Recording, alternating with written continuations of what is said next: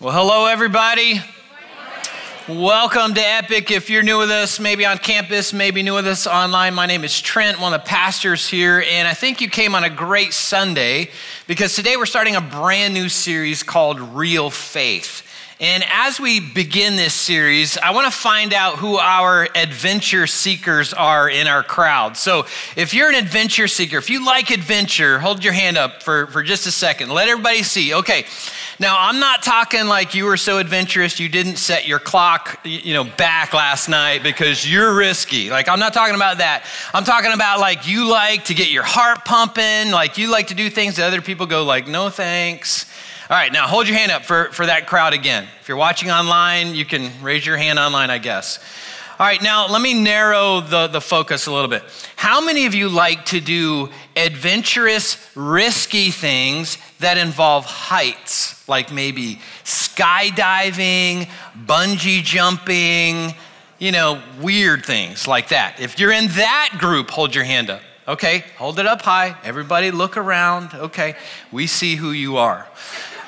Now, I admire you in that crowd. I'm not one of you. All right, I like adventure. I like risk. I like doing some of those things. I kind of like controlled risk. I don't like crazy risk. And I really don't like things that involve heights.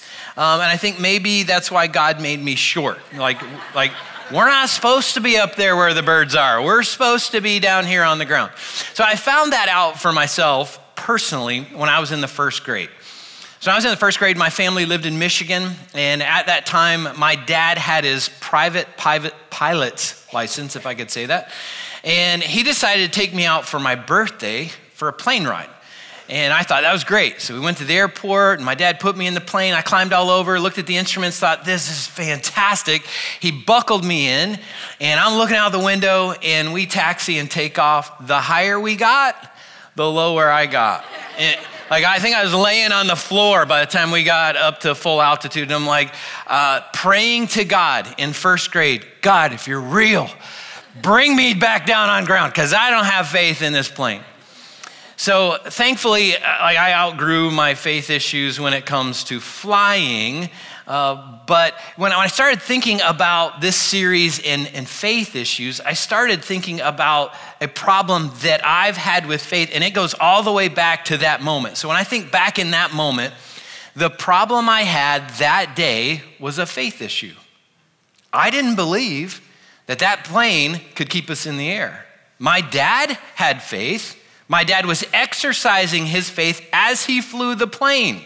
I was exercising my lack of faith laying on the floor of the plane. Again, not thinking that this was gonna hold us up in the air. And as I was thinking about that event and faith for me and faith for all of us, I think the reality is we all have faith issues. I had faith issues back then. I've had many faith issues throughout my life. We all have faith issues at one point or another in our lives. And today there are people who say they have weak faith. There are people who say they have strong faith. There are people who say they're skeptical of faith. There are people who say they have no faith. There are people who say today they are leaving their faith. They don't believe what they used to believe, and so they're walking away from faith. And even those of us who say we have strong faith, at some point or another in our lives, we have struggled with our faith. Our faith has been tested, our faith has been challenged, our faith has been questioned, and we have wrestled with our faith. So the reality is we all have faith issues. Now, when someone says, and maybe you've said this before, maybe you believe this right now, when someone says that they don't have faith, no offense, but I think that's not true. We all have faith in something. Right now, you are exercising your faith in our super uncomfortable seats. Like right now, you believe that seat is gonna hold you up. You probably don't believe that you're not gonna have a backache at the end of our service. But right now, you're exercising your faith in that seat that you're sitting on. And I don't wanna get political, but several years ago when COVID came around, there was a lot of faith issues going on. There were some people that said when the vaccine came along, I have faith the vaccine is going to solve this COVID problem. There's a whole nother large group of people that said, I don't have any faith in that at all. I actually have faith that my immunity will help fight off COVID, or doctors will give me different medicine to help me fight off COVID, but that group didn't have faith in the vaccine at all. Now, when someone says that they don't have faith, I think we all understand they mean they don't have religious faith. They don't believe in God or aren't sure if he exists. But I think that's why it's so important when we're talking about faith issues, it's important for us to define faith. Like, what do we mean when we're talking about faith? So we're going to start with a definition of faith. And this definition I found on Google, because you can find anything you want about anything on Google. So I searched Google for the definition of faith. This is the first definition that popped up. So listen to this. Google says that faith is the strong belief in God or the doctrines of religion based on spiritual apprehension rather than proof. Now, we're going to leave that up for just a second, but when I look at that definition, I think there's some contradictions there. It seems kind of strange to me. How can we have strong belief in anything based on spiritual apprehension with no proof? Like, that sounds weird. You know, like if somebody at work said, hey, I think you should believe in this thing that I believe in. I've got strong faith, sorta, kinda, not really sure. I'm a little bit apprehensive and I have no proof that you should believe in this thing. Like anybody signing up going like, yeah, I'm believing in that thing with you. Like none of us would. The problem is, this is how most people define faith. And that includes Christ followers. There are many of us who claim to be Christ followers that think the definition of faith is blind belief. That we just have to believe something because some bald guy said we should. Some religious leader at some point said, yeah, you got to believe in God, or the Bible says this, and so we just kind of believe it. And that's one of the objections that non-Christians have towards Christianity, is that they can't just throw their brain out the window and just believe something because some religious leader said we should. And if you're actually in that spot, if you're not a Christ follower yet, I get that apprehension. I really do. And I don't think God's asking you to have blind faith. He's not. He's not asking that of any of us. He's asking us to have faith in a different context because God defines faith differently than Google. Surprise, surprise. So let's listen to God's definition of faith found in Hebrews chapter 11, verse 1. This is taken from the New International Version. God says faith is confidence in what we hope for and assurance about what we do not see. On the surface, you might say, well, that sounds a whole lot like Google because there's hope and there's things that we don't see. But God's definition, again, is very different. If you look at different Bible translations, you'll see words like confidence, you'll see words like assurance, you'll see words like proof, you'll see words like evidence. So God says, hey, there's proof, there's evidence, and this isn't just a wishful thinking. So when you see that word hope, sometimes we define hope as wishful hoping. Like, you know, I'm not really sure if God exists, but I really hope he does. I really hope when I cross from this life into the next, I hope I open my eyes and I see Jesus stand there, you know, welcoming me home. If not, darn it, I put my faith in the wrong thing. But I hope so. That's not how that word is defined in Scripture. This word in Scripture is a Greek word that means confident expectation. It means waiting with confident expectation, knowing that you will receive what you've put your faith or your hope in. So I'll give you an example. My wife and I have had 4 kids. Let me be clear. My wife had the kids. I was just a part of the process. So when my wife was having our 4 kids, and especially towards the latter end of that experience for her, we weren't hoping our kids were going to come into the world.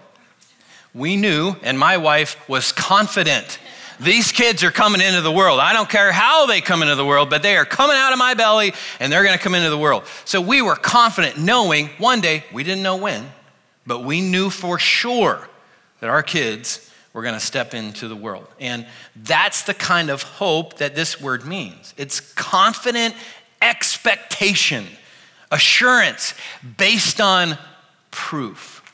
Now, if you're thinking like, hey, how can Christianity offer proof? Like, that's a big statement, that'd be nice, but what kind of proof are you talking about? Listen to Hebrews chapter 11, verse 3. Verse 3 says, by faith, we understand that the entire universe was formed at God's command, that what we now see did not come from anything that can be seen. Again, in response to that, you might say, well, doesn't that sound like blind faith? Because none of us saw God create the universe. Like, we weren't there for that, so we'll never know that for sure. And you may even go beyond that and say, hasn't science disproven God? Hasn't science proven evolution? And so there's really no need for faith in God. Like, we can have faith in science, but why would we have faith in God? There's really no proof for that. And if you've thought that, you aren't alone. There are a whole lot of people that kind of think that there's that tension between science, which is about proof, and faith, which is about just wishful hoping. I listened to a fascinating interview recently by the world famous atheist Richard Dawkins. And I'm curious, anybody familiar with Richard Dawkins? You know who he is? All right, so I've listened to some of his interviews and some of his debates that he's done before.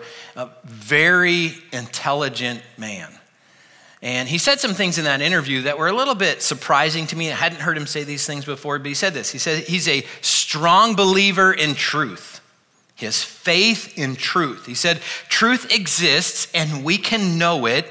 And the truth that he has studied through science and all of its intricate systems, from how we as humans are put together to how the universe is held together. He said all of those intricate systems do not point him towards a creator. He leans towards all of that science proves evolution to him. As I was listening to that, I thought, that's a faith statement. That's not a proof statement. He has faith in science, and his faith leads him to believe it's about evolution that has created the universe and not God. And again, that's a faith statement. That's not a proof statement because we really don't have proof in that context. So, listen to the proof that God offers. In Romans chapter 1, verse 20, it says, for ever since the world was created, people have seen the earth and sky. Through everything God made, they can clearly see his invisible qualities, his eternal power and divine nature, so they have no excuse for not knowing God. Creation itself is proof that God offers to us of his existence, of his nature, of his power, and ultimately his love for humanity. That's not a blind faith. We can have confident faith, confident belief in that and in him. In Job chapter 12, Job says this in verse 7. He says, ask the beasts and they will teach you, the birds of the heavens and they will tell you, or the bushes of the earth and they will teach you. And the fish of the sea will declare this to you. Who among all these does not know that the hand of the Lord has done this? In his hand is the life of every living thing and the breath of all mankind. So, creation, all creation, the earth, the sky, the universe, all the intricate systems that hold everything together, animals and humans, prove God. And we can have confident belief in that, in him and his love and his plan for us.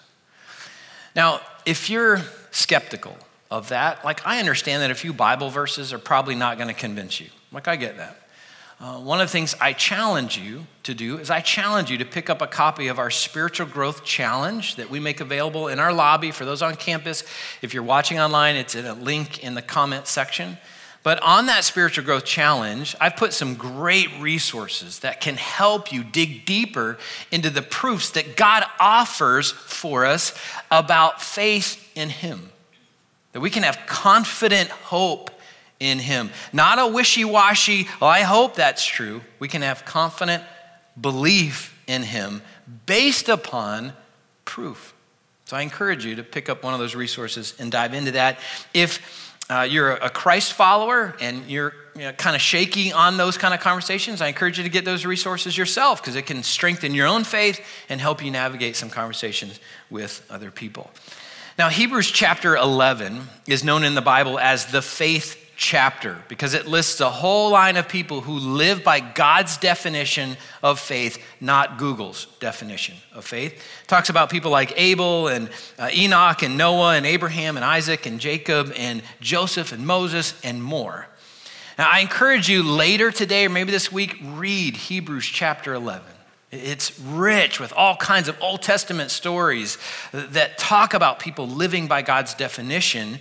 I'm not going to walk through all of that this morning, but I am going to read a few of those verses that highlight a few different types of faith that people had. So first we're going to start in verse 7. It talks about Noah's faith. It says, it was by faith that Noah built a large boat to save his family from the flood. He obeyed God who warned him about these things that had never happened before. By his faith, Noah condemned the rest of the world, and he received the righteousness that comes by faith. Now, interesting thing about Noah is whether you know anything about the Bible or not, there's a good chance you've heard of Noah. You may not know the backstory. You may not know the context of that story. But you might have, if you have kids, like maybe there's a chance that you decorated your baby's room in Noah-themed artwork. Like maybe you've got some, animals coming 2 by 2 to this big boat and you may not even know the story. Well, the backstory is that God looked at the earth at that time frame and he saw that there was wickedness, complete wickedness in everyone's heart all across the world. And he was looking for someone who had a pure heart, a good heart that he could save humanity through. He found Noah. He found Noah and his family. And so he came to Noah and he said, Noah, I want you to build an ark. And Noah said, a what? He said, it's a big boat. And Noah said, a big what? Because at that point, there weren't boats. And it hadn't rained before. God said, yeah, I'm going to send rain. It's going to flood the earth. And we're going to kind of start over, Noah, through you and your family. And anybody else who's courageous enough to join you, nobody else was courageous enough. And so Noah, in this moment, he's got this big decision to make. Like, am I going to build a boat, whatever a boat is, because God says someday it's going to do this thing called rain, whatever that is. And it took Noah 120 years to build the ark. So can you imagine the ridicule he would face from all of his neighbors? His neighbors coming around and saying like, hey, Noah, what in the world are you doing? You still building that boat thing? Yeah, never heard of it. They don't exist. Are you still waiting on that rain? That's never happened. That's never gonna happen. And Noah could have built the ark saying, God, I sure hope that you send this rain because I'm gonna look really foolish in front of all of my neighbors if you don't send rain. The Bible doesn't say that Noah built the ark that way. Noah built the ark confident that God was going to send rain when God said he was going to send rain. And so Noah built the boat knowing that God told him to do that. And God was going to save him and humanity through that experience. That's the faith that Noah had as he built the ark. Verse 8 says, it was by faith that Abraham, so it tells us another story about faith. Abraham obeyed when God called him to leave home and go to another land that God would give him as an inheritance. He went without knowing where he was going. And even when he reached the land that God had promised him, he lived there by faith, for he was like a foreigner living in tents. And so did Isaac, which was Abraham's son, and Jacob, who inherited the same promise. Abraham was confidently looking forward to a city with eternal foundations, a city designed and built by God. Now, there's a really good chance you've heard the name Abraham, but you may not know his backstory. So God came to Abraham one day and said, Abraham, I want you to be the father of my specially chosen people. And the interesting thing was Abraham was a nobody. Like, again, there's a really good chance you've heard of him today. We know about him today, but at that time, he wasn't a religious leader. He wasn't a king. He wasn't a military leader. He was a nobody from nowhere. And God came to him and said, I want to take you to a place and I'm going to give you and your descendants land. And imagine Abraham then going to talk to his wife, Sarah, about that. I'm sure that was an interesting conversation. Abraham going and saying, Sarah, like, I know you love our neighborhood and I know we just bought our dream home. Like, it is great. Perfect spot. We got, just this great view of the water thanks to Noah and that experience. Man, it's great, but we're supposed to move. Oh yeah, well, where are we moving? Like, I don't know. And God has told me that we're gonna get some land for our kids. Oh yeah, like, who is God and what kids? Because we don't have kids. So at the time, they were older in age, had no children. And so I'm sure there was a struggle right there in that context for them, but Abraham believed God. Abraham believed that God was gonna give them descendants and was going to give them land. And God did give them a descendant. Gave Abraham and Sarah a son named Isaac. And then God did the craziest thing ever and asked Abraham to do something he would never ask anyone else to ever do. And that's found in verse 17. It says it was by faith that Abraham offered Isaac as a sacrifice when God was testing him.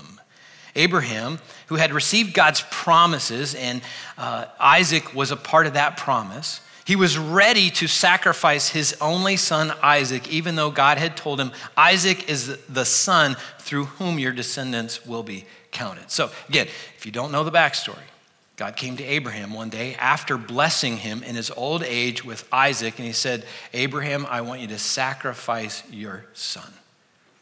None of us could ever imagine that. Unless you're a parent of a teenager, then maybe you can imagine that. Like, yes, right there. I get it. I really do.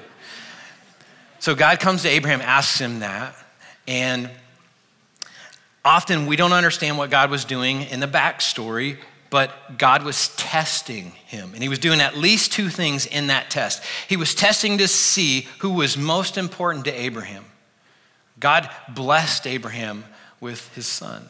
So God was wondering, Abraham, has your son taken the seat on the throne of your life, or do I still have that place? So that was a test for Abraham to find out. And then God was showing Abraham what God was going to do for us when he sacrificed his own son, Jesus, on the cross for us. So God would do what he would not let Abraham do. So he asked Abraham to sacrifice Isaac, but he wouldn't let him do it. He stopped him from doing it because it was going to point to what God himself would do on our behalf. He would let his son die so that we can have eternal life. And then what God did in the context for Abraham was he stopped Abraham and he provided a ram. And he said, you know what? Isaac doesn't have to die. We're going to sacrifice this ram. Guess who became our sacrifice? Again, it was Jesus. Jesus said, you don't have to die.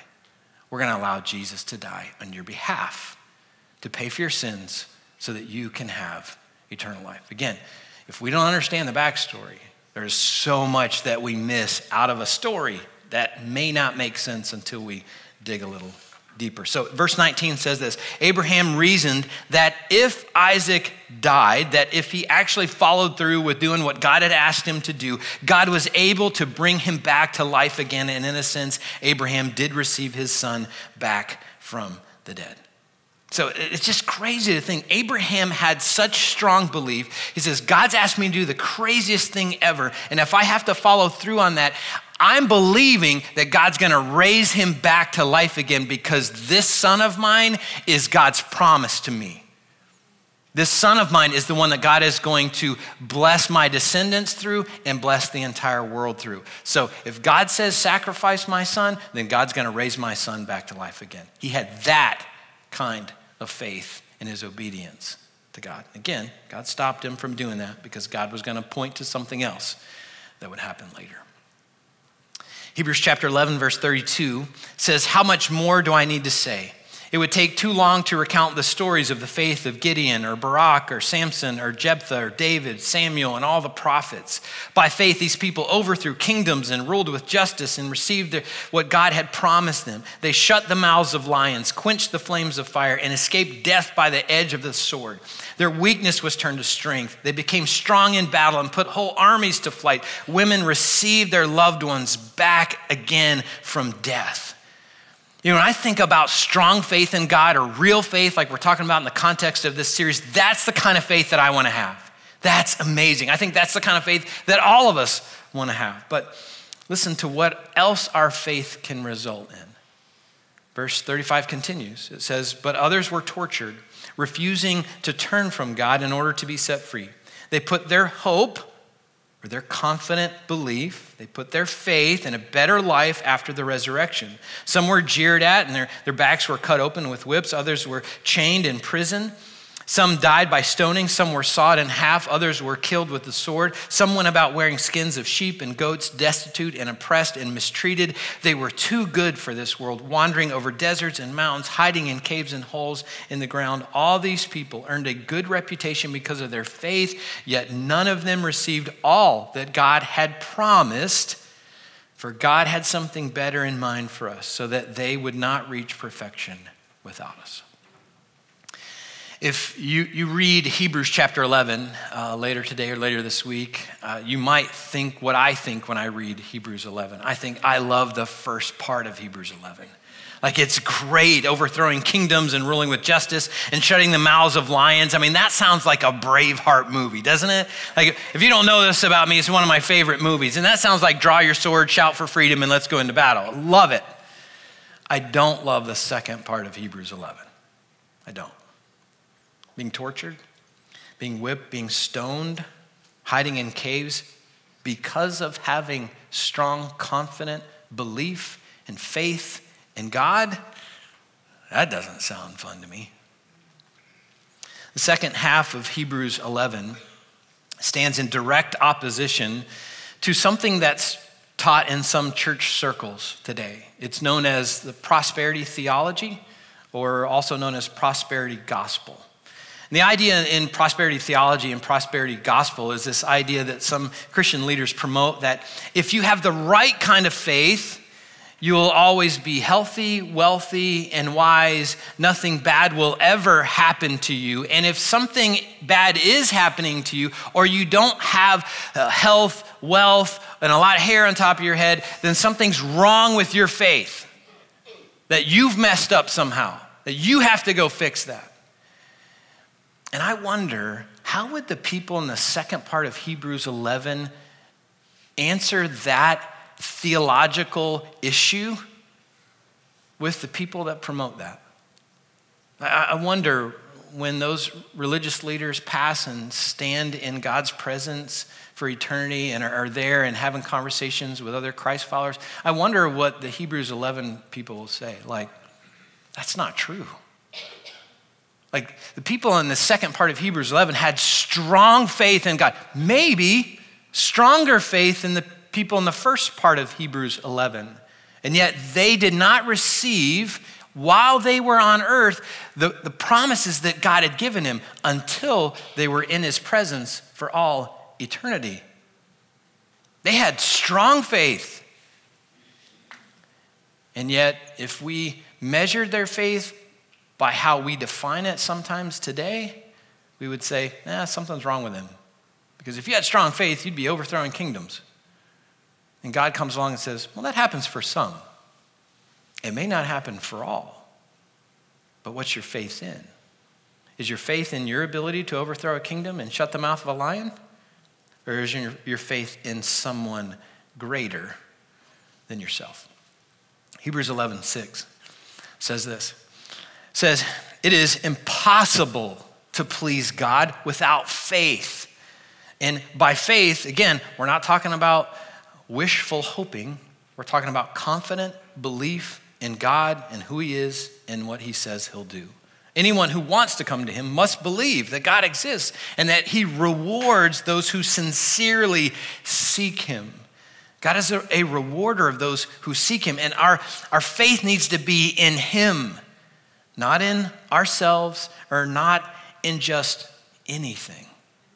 There's another idea out there today that says having faith in anything is just as good as having faith in God.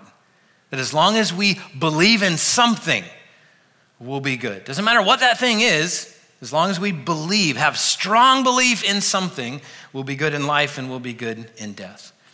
But get this, the object of our faith needs to be more important than our belief in faith alone. The object of our faith needs to be more important than just having faith in faith alone. The reason is we can put our faith in the wrong thing. We can put our faith in the wrong person. If we do that, our faith will fail. That's why it is so important that the object of our faith be more important than just having faith. So that leads us to our bottom line thought for today.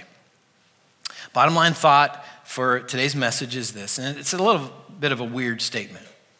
But to have real faith, our faith must be in someone, capital S, not someone, small s, or something.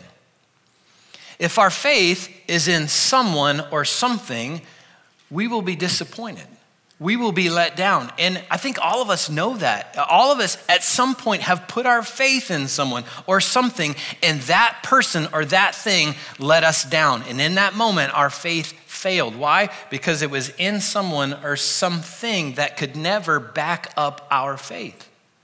So Christianity says our faith needs to be in someone, capital S.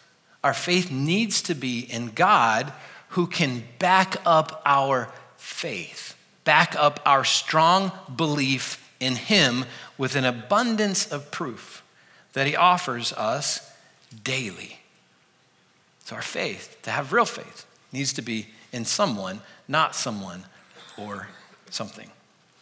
So over the next few weeks, we're going to dive deeper into this whole topic of real faith. And today was just an introduction to this whole subject.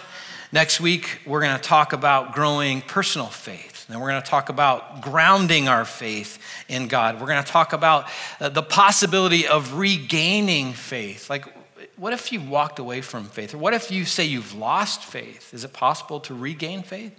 So we'll explore that in this series, as well as our faith being tested. So if we're going to have real faith, there's going to be a moment of test that comes along for us. So we'll explore how that fits into us developing real faith as well. Now, I hope that you'll come back for every message in this series. I hope you'll invite somebody to come back with you, because I think the topic of faith today is so incredibly important, and we have to shift all of us away from this idea of as long as you have faith in something, you're okay. That's not true. The object of our faith has got to be more important than just having faith in anything. And the object of our faith should be, as Christianity promotes, should be in someone, again, capital S. So I hope you'll be a part of this series. As we close, let me finish with this question. What is your faith in? What's your faith in? Really? What's your faith in? Is it God? Is it you? Is it your smarts? Is it your finances? Your skill? Your abilities? Is it somebody else? What's your faith in? And is it worthy of your faith? Is the thing that you have your faith in, is it worthy of your faith? As you think about this, like if you're confident that your faith is in the right thing, the right person, great, keep believing in that thing, in that person. If you think, like maybe my faith isn't as strong as it should be in that thing. Like maybe you're not willing to bet your eternity on that thing that you have your faith in. If you're in that spot, maybe you should reconsider who or what your faith is in. So as we close today, our worship team is going to guide us in a final song called Give Me Faith. And as they sing, I encourage you to just process. Just ask yourself, hey, what's my faith in? Really? Is my faith really in God? If so, am I living in that way, would other people look at the way that I live and say, man, you have strong faith in the creator of the universe? That person may not agree with you, but it's very evident in how you live, how you believe, how your beliefs are lived out in your actions. If you're struggling with faith, I encourage you to again, get one of our spiritual growth challenges before you leave today. There's some great resources there that can help you as you wrestle with faith. If you're exploring faith, there's some great resources there for you as well. If you'd like to have a conversation about your faith, about where you're at, stop by our care table before you leave. I'll be out in the lobby as well. I'd love to talk with you and have a conversation with you about where you're at on your faith journey. So again, as we sing, just consider, what's your faith in? And is it worthy of your faith? So let's pray, and we'll sing together. And if you would, stand with me.